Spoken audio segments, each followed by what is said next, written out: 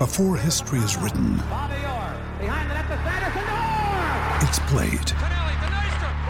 Before it's frozen in time, it's fought one shift at a time. Before it's etched in silver, it's carved in ice.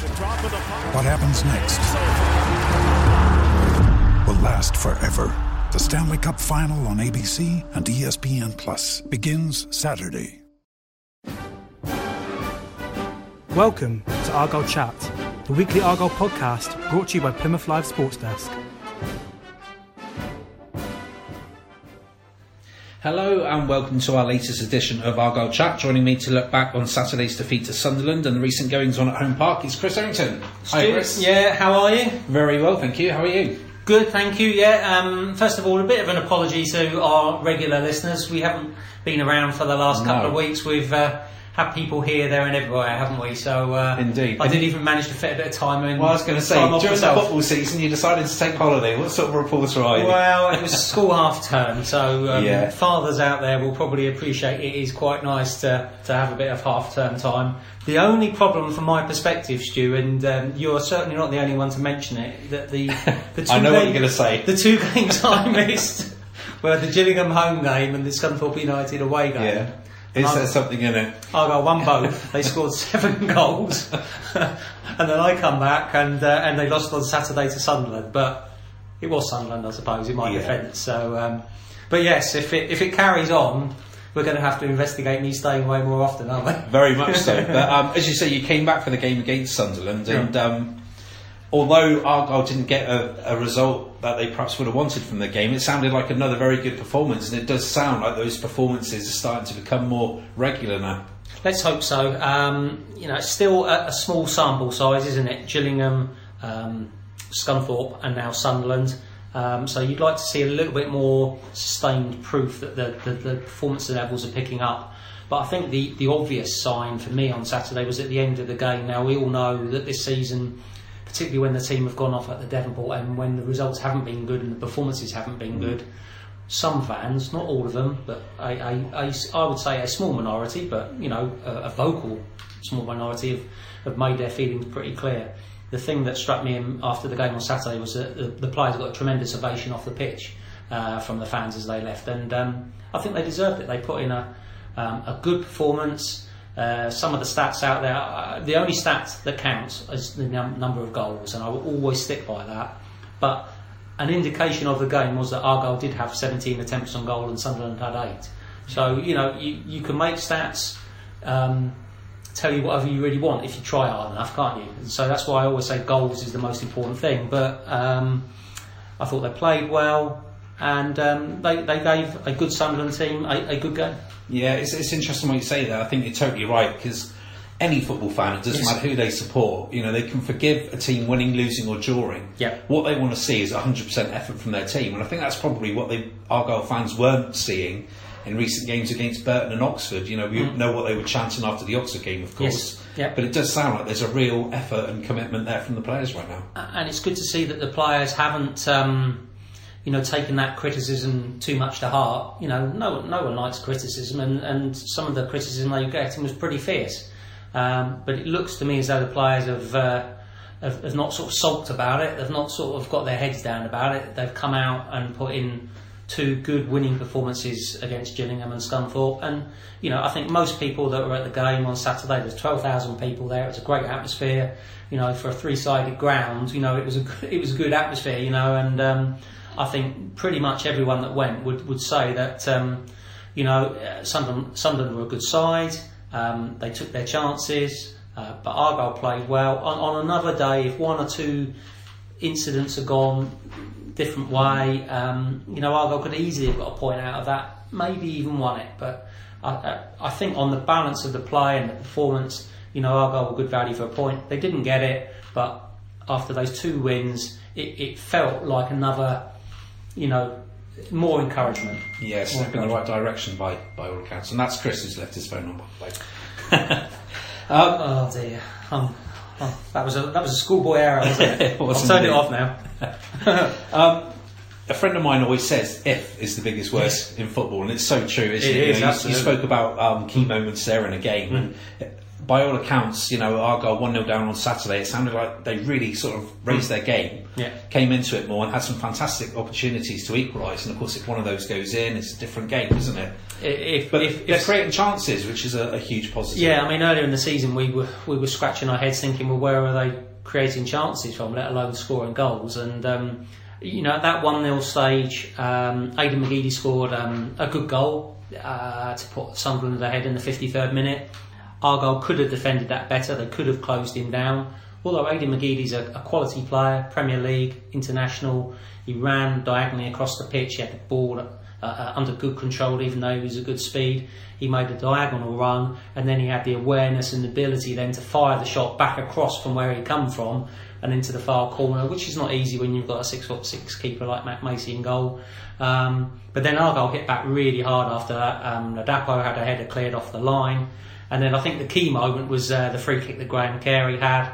It almost was another one of those Graham Carey wonder goals, a superb strike, looked in all the way, and fair play to John McLaughlin, the Sunderland keeper. He made a fantastic save. I mean, 9 times out of 10 that would have been a goal, no doubts about it at all. And then a couple of minutes after that, Freddie Ladapo, who you could see is playing with more confidence after his recent goals, swivel shot, got a good low shot away. Again, more often than not that would have found the back of the net, but McLaughlin was down low, worked well, pushed it away to his right and out for a corner. So that little period at 1-0, if Argyle had got a goal from any of those 3 chances I've just mentioned, 1-1, 25 minutes to go, the Devonport end in full cry as Argyle are attacking that end, they would have given Sunderland a real run for their money. As it was, it didn't work out that way, but chances and good attacking play. You're right, Stu. Fans want to see effort and commitment, but they also want to see their team have a go. Yeah. And Argyle had a go at 1-0 down. They didn't just sort of fall away and peter out to a 2 or 3-0 defeat. And I'm thinking of the games against Peterborough and Doncaster earlier in the season, where the fight sort of ebbed out of them. The fight was in Argyle, on Saturday. So, that was a positive from a defeat. Yeah, absolutely. You mentioned Freddie Ladapo there. I think it's 5 goals, isn't it, in October? So he's probably in with a good shout for October's or Sky Bet's Player of the Month. You'd like to think so, wouldn't you? I mean, he's had a good month, and I thought he played well again. He's up against two good quality central defenders, but he caused them problems. And I like the way that they're getting Anthony Sarcevic playing a little bit further forward now. And it's almost become a 4-2-3-1 with Sarcevic, the central one of the 3 behind Ladapo. Sarcevic's got a good engine, can cover lots of ground. He's got an eye for goal. He does need to score more goals. Derek Adams mentioned that in his post-match press conference, was that he needs Sarcevic to chip in with more goals. He's getting closer to Freddie Ladapo, which means that Ladapo isn't getting as isolated as he was in the 4-3-3 sometimes, where Sarcevic, Ness and Fox were just sometimes a bit too deep, and then you really only had Ladapo with the 2 wide players, and that was about it. But with Sarcevic in that position there, still needs a little bit of tweaking and refining, but it's working better, I would say. Yeah, as you say, it didn't quite happen for Argyle, and of course after those chances there was the penalty decision. You've written down here, Chris, it was a harsh penalty decision. I haven't seen it again. We just went through the highlights. Do you still feel it was harsh? We just did our little running order, didn't we? So I scribbled a few notes down. And Should I scribble that word out? When I saw the incident first hand, and bearing in mind that we sit at the back of the Barn Park end, so we weren't a million miles away from the incident. I can't say that I didn't have a good view of the incident. I thought the ball had gone over to Farry Moore's head, and perhaps his body position wasn't great, but I didn't think it was a penalty at the time. And I must admit, I haven't seen any replays until after I did our running order this morning, and having seen the replay, I still think he was a bit unfortunate. I'm still not convinced he was trying to foul anybody or do anything untoward, but he did have his leg raised out and he did make contact with the Sunderland player. So yes, it wasn't a harsh penalty. I think it was a little bit unfortunate for him. The ball sort of looped over his head, and he perhaps wasn't aware the Sunderland player was quite as close to him when he made the tackle. But that was obviously an important moment. Argyle did have penalty shouts themselves. Dave Rowntree got a good picture of one where Freddie Ladapo had a shot, which was it Jack Baldwin blocked with or hit his arm, but when you see Dave's picture, his arm's by his side, so although it might have hit his arm, I'm not sure you can really say it was a deliberate handball or anything like that. There was a good shout when Jan Songo had a header, which would have been a better opportunity. But penalty decisions, sometimes they go for you, sometimes they don't. Yeah. Sometimes you get a little bit lucky, sometimes you don't. Argyle didn't quite have the rub of the green on Saturday. There was, with the saves the keeper made and this, that and the other, but at the end of the day, when you're playing against a good team like Sunderland, they are going to make the most of opportunities they get, and Aidan McGeady certainly did that with his goal and then a cool finish for the penalty. Yeah, and it gives you a greater appreciation, I suppose, of the decision. The split second the referees see these decisions and have to make that. And I think we're all guilty of that at times, aren't we? We all sit in the stands and say the referee's got that wrong, and has he got that one wrong? He gets the one look. Carl Boyson was in a very good position to decide on the penalty that he gave against Argyle. He was very close by and he gave it straight away. So, it is some you win, some you lose. It's annoying when things don't go your way, especially if you think they have, or if you feel, well, we're owed a decision because we didn't get one at the other end and what have you. But and when you're down at the bottom of the table as Argyle are, these things do tend to go it just felt that 1-0 down. If Argyle could have just got a goal, got a break, whatever, they could have done. They could have, and it's easy to say this, of course. It's easy to say if Argyle had scored, they would have gone on and won, and there's no actual proof that would have been the case. No. But I think they would have given Sunderland even more of a push than they did. Yeah. Why does it take Argyle so long to get their season going, though? I mean, it's remarkable that 14, first 14 games of the season, and the records are identical this year to what they were last year. And then, of course, Argyle go, have this. It's almost like someone switches the on button. Do you know what I mean? And they just suddenly start playing with more energy and belief and confidence. It's hard to put your finger on it. It is. I mean, I spoke to two people about that on Saturday. One before the game was Brian McGlinchey, the former Argyle left back. He was doing some commentary for Radio Devon. He's done a few games for them recently, and I spoke to him before the game, and we were talking about that. And he said it's because there's so many new signings. He's quite convinced that it takes time for signings to bed in, and he used the example of when he first signed for Argyle under Paul Sturrock, and he arrived at the sort of same time as David Freo, Roman Laria, David Worrell, people like that. And the second half of the 2000-2001 season, Paul Sturrock basically got the bulk of his squad in, Freo, Laria, McGlinchey, Worrell, people like that, and spent the second half of the season almost not being too bothered about the results, but getting the team structure and gelling and what have you, so that when they started the following season, they were ready to go. And no coincidence that Argyle ended up getting 102 points that season. And so Brian was making the point that that group had the second half of the previous season to prepare for the start of the following season, and then they made this flying start and they went on and got 102 points. So he was very much of the opinion about the new signings, and we saw Graham Carey after the game as well, and he said exactly the same thing. He says it was always going to take time for the new signings to gel. He thinks that the team is now gelling together. He thinks they're playing with more confidence. He thinks they're pressing further up the pitch. So he's very encouraged by what's happened in the last 3 games, while knowing that there's still work to be done. So that's my way of saying. I think that the signings seems to be an issue. From Brian McGlinchey, knows from first-hand experience, and Graham Carey's been at Argyle long enough to know that there is a bit of a summer turnover every year, isn't it? So I think that's got to be the answer. Plus the fact, confidence is always a key thing. If you start the season and you get a couple of good results early on, I think even with a load of new signings, you would go well. But Argyle get the new signings, don't tend to win the first 2 or 3 games, and then it's sort of, you get into this sort of spiral, don't you, where less and less confidence and what have you. But is that something Derek Adams has perhaps got to look at then? Because if he's making so many new signings where it's taken them 15 games to get going, or 14 games to get going, then they're almost putting themselves out of any chance of promotion or making the playoffs, really. A very fair point, and it's certainly something that he might have to look at, because once maybe just circumstances are against you, but when it's 2 or 3 times, it's got to be more than just coincidence, hasn't it? Yeah. Some of it is out of his control because, you know, Argyle, certainly in the past, are not in a position to compete with other teams to keep their best players if they're free agents. You know, we've seen that in the past, with the exception of Graham Carey, I suppose, who's the one player that stayed when we perhaps thought he would leave as a free agent. But, you know, you look at the Sonny Bradleys and Oscar Farelkos and other people in the past as well. So if you're not in a position to offer a contract to somebody, or the length of the contract, you know, as might have been the case with Sonny Bradley, you know, if they'd offered him a longer contract, would he have stayed? So yeah, they're going to need to have a look at how they assemble their squads going forward, so that perhaps they don't have to have as many signings in the summer.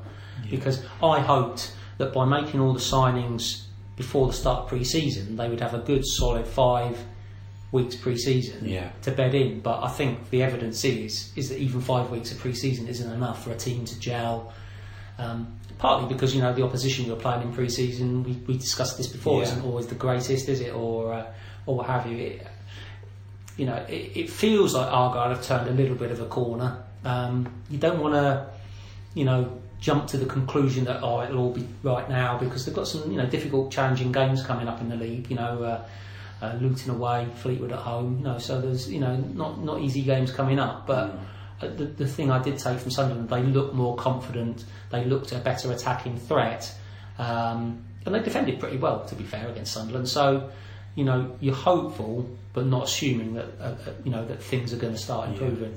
It's certainly an interesting topic, because I was chatting to Jack, our colleague Jack Ball, about, you know, that same. I asked him the same question. Why do you think it takes Argyle so long to get their season going? He basically just thinks it's the benefit of having Ness, Sarcevic and Fox back in the midfield, and those three playing.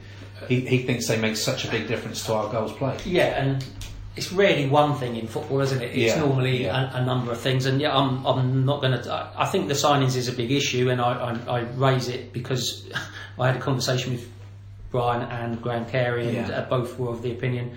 I do think that Ness, Sarcevic and Fox last season were a key part of Argyle's second half success. That they're all midfielders, but have a different style about them. You know, David Fox is you know, more the passing type player, trying to get him on the ball. Jamie Ness gives you good energy, gets around the pitch. And like I said earlier in the podcast, I think Sarcevic's been used in a good position where he can influence the game more than perhaps earlier in the season. He was almost like part of a three and wasn't really getting into forward positions. He can score goals. I think I looked today. He's got 6 goals in 65 games for Argyle, and while he's done well for Argyle, I think even Anthony would accept that he's capable of improving that goal scoring rate. That's 1 goal every 10 games, isn't it? I think he's more than capable of getting 1 goal every 5 games. I think he can be getting 8-10 goals in a season, particularly in this sort of position he's in now. So that's an area that Argyle could, if he could start getting goals one every, you know, like at that sort of rate, make a big difference. Absolutely. Is he someone that has the opportunities to score those sort of goals? Well, I think this position he's in now, he is and is going to get more. You know, he scored against Scunthorpe right at the end of the game, but you know, he had a good opportunity at 1-0 for Argyle where he got into a shooting position and he a shot wide. He's getting around the box more than he was earlier in the season, I would suggest, and he can score goals. You know, he has in the past before he came into Argyle. You know, and he could be a key player for Argyle this season. He really could if he stays fit, because he's got a tremendous engine. He gets, you know, covers an awful lot of ground, and if he can just get in and around the box, play off Ladapo a little bit, you know, find a bit of space, I could see him scoring goals.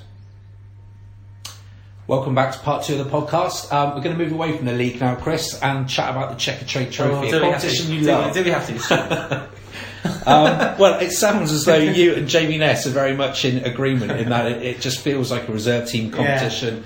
I thought he came out with some really good points, actually. He wants the competition to revert to a straight knockout.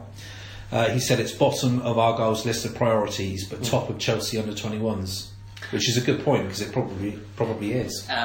It was interesting to chat to Jamie last Thursday, it was. And I was interested to get his opinion on the Checkatrade Trophy. He's played in both of Argyle's games this season: a 3-0 home defeat by Swindon and a 5-0 home defeat by Chelsea under-21. So, he's an experienced pro, and I think we can all look at it sometimes and say, well, if it's a first team game, they're professionals, they should be professional in their approach and they should do this, that and the other. I thought Jamie made some very fair and valid points. Yes, I'm not a fan of the Checkatrade Trophy, particularly in this format that it's in.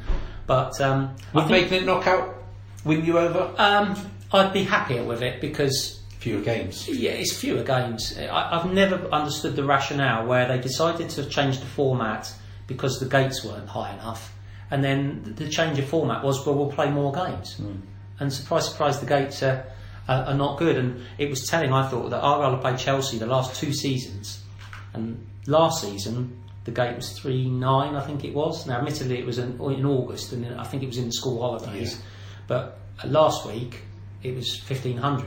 Really? And I played Swindon and Chelsea at home, and the combined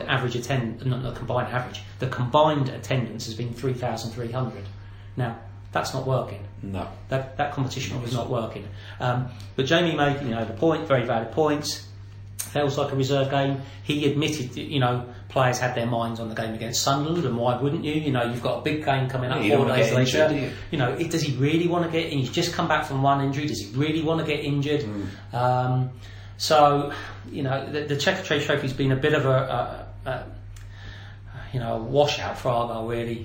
They've lost the first 2 games. They can't qualify for the next stage. They've got an away game against Newport County next Tuesday, which the only thing there is to play for that, and I think probably for Newport as well, is the £10,000 prize money you get for winning a game. That's the only thing at stake. It's going to be I wonder how small the crowd will be at Rodney Parade for a nothing game. But no, I think Jamie was right. I think Chelsea were very good, by the way. Chelsea I don't think anyone should take away. The Chelsea under-21s were very good. They were quick. They got in Argyle's faces. They were up for the game. They had talented players. Argyle didn't play well, but Chelsea were good. But I do think that it does prove that if you're not fully up for a game, you can come unstuck, and I do think that's been an issue for Argyle. And I think everyone will be pleased once that Newport game's over with next Tuesday, and they don't have to worry about the competition again for the rest of the season. Absolutely. I mean, going back to what you're saying about attendances, I just believe the only way they can raise... I mean, they're not going to increase that much because of what the competition is. No. But the only way to raise it slightly, I think, is to get rid of the under-21 teams, and then you're doing away with the boycott as well. No, I mean, we see the social media reaction and stuff like that, and I know there's an awful lot of people out there that boycott the games, don't believe in attending the games, and that's their prerogative and their choice. And like I say, I don't like the format at all. I don't like under-21 teams being involved in it. I've had conversations with people at Argyle and other sort of people sort of connected with football, and I just think this is a first step to Premier League teams being in the EFL. Now I'm told by various people, no, it will never happen. It will never happen.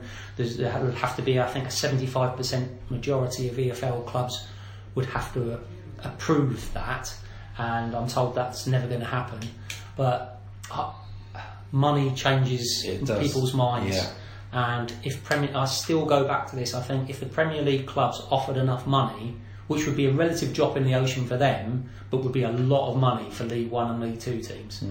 Would League One and League Two teams think, well, perhaps it is, we'll take it. I mean, if they're to bring in a 5th division as well, turn the conference into a 5th division, then perhaps that's going to persuade some of those that are, more reluctant to agree to any change, because it gives them more of a chance of staying in the Football League. But then if you're in the National League and you've got a budget and you're working your way to try and get into the EFL, and then suddenly all the Premier League B teams are jetted into the National League and you get relegated down to a 6th division or something, how's that fair? Absolutely. They're not going to sit down and take that take that for No.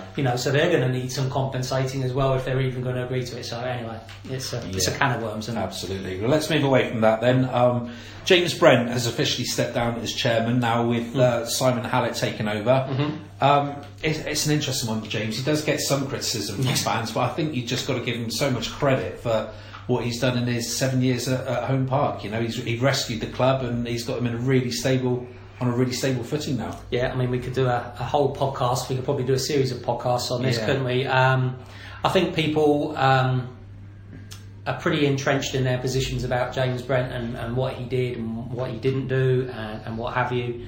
I think the basic facts are that, Argyle, when he rescued them out of administration, were in a pretty desperate state, and there was no guarantee in October 2011 that, one, the club would stay in the Football League, and two, that the club would survive as a football club. And I had the opportunity recently to have a chat with him. I've done a couple of articles already. There's a couple more to come, so keep an eye open on them. And it was interesting. He said the first 2 years were hell. And he used the word hell, and that's a strong word to use, isn't it? Yeah. He said he wouldn't want to ever go through anything like that again, because it took a lot more money than even he realised, I think, to keep the club going at that time. And then you see the club where it's at now. Yes, it's in the League One relegation zone at the moment, but we'd be hopeful that Argyle will stay in League One this season. The grandstand, for all the trials and tribulations, and we can all have opinions on why it's taken so long and whether this new grandstand is going to be good enough or what however you want to look at it, but it is being done after lots of years of inactivity at Home Park. Every time you go up there now, it looks different. It is weird to see the grandstand almost like a shell of what it was. So if you look at where we were in October 2011 and look at where we are now in November 2018, a lot of progress has been made. Could more progress have been made? Yes, of course it could. But I think generally most Argyle fans will say that under James Brent's stewardship, the club's made a lot of progress. And certainly the infrastructure as well. I remember speaking to James before, and he said about the investment on training pitches. And which is what people don't see, and stuff like that. And people say, well, why has the money not been spent on players and this, that, and the other? But a football club is an infrastructure. You have to spend money on the ground, you have to spend money on the pitch, you have to spend money on the training ground. And that's the office for the players, isn't it? That's their office. It's important to keep that. There's more staff being employed, both as part of Derek Adams' backroom staff, but with the grandstand about to open or not about to open, but in the next year, there's going to be more opportunities for staff. So the club is evolving, and like I say, I think most fans would say James Brent's been a very good steward of the club for the 7 years. Simon Hallett now takes over.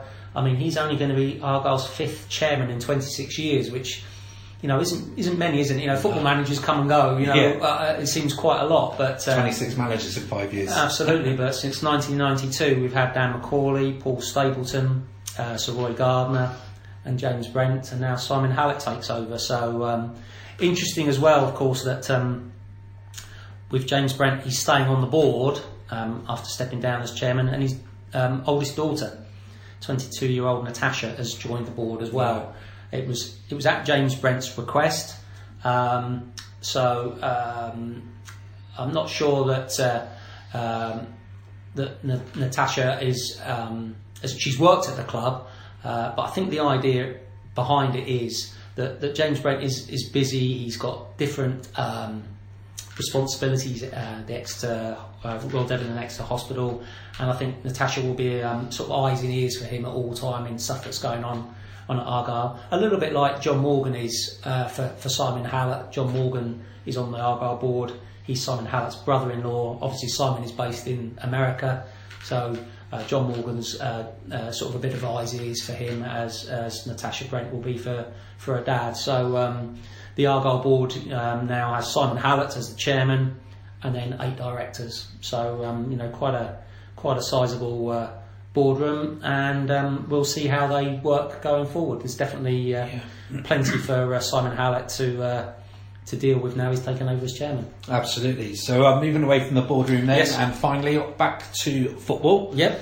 The FA Cup. Now there's a competition we do like. It'd be great to have a cup run, wouldn't it? It would. It would be nice to have a cup run. Everyone likes a good cup run. I mean, the Liverpool tie was fantastic. You know, you feel as though you're being a bit greedy asking for something else like that. But what the hell, you know? If we could get into the third round and have a nice juicy tie, we'd all enjoy that, wouldn't we? Sort of thing. So Stevenage at home on Saturday. They're not doing too badly in League Two. Decent side. Decent side. You would like to think that Argyle will be able to win that game. I can't see any reason why Derek Adams wouldn't play a full strength team. You would think that just thinking off the top of my head, the team that played against Sunderland played pretty well. I can't really think why you'd want to change that team.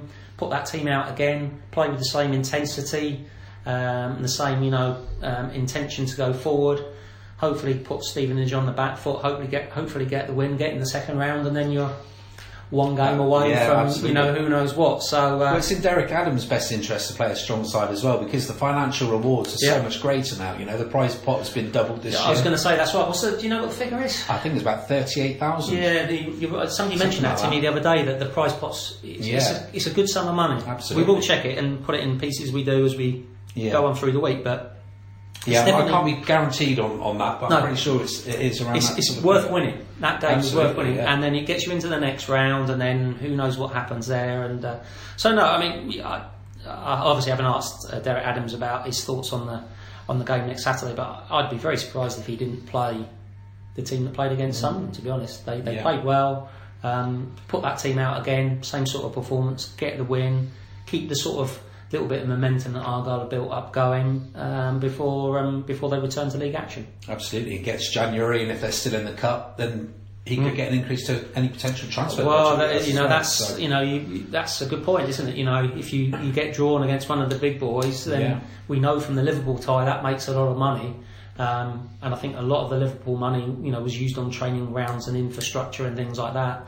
Maybe there would be a case, if they did have another opportunity like that, that Derek Adams might be able to use a little bit of that to strengthen. I remember speaking to Darren Way actually last season sometime, and he said that when they had their FA Cup run and played Man United in round 4, it enabled him to basically tie down some players on bigger contracts and bring 3 or 4 in. So, to a League 1, League 2 club, it means so much, doesn't it? So anyone who tells you the FA Cup isn't important, we don't agree, do we? No.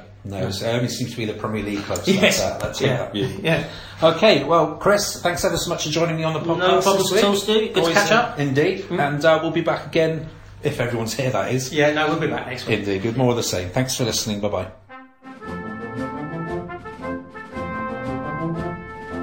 We are always happy to hear from you, and if you have any questions for our panel, please tweet them to our Twitter account @HeraldPAFC or visit our Facebook page, Plymouth Argyle The Herald. Thanks for listening.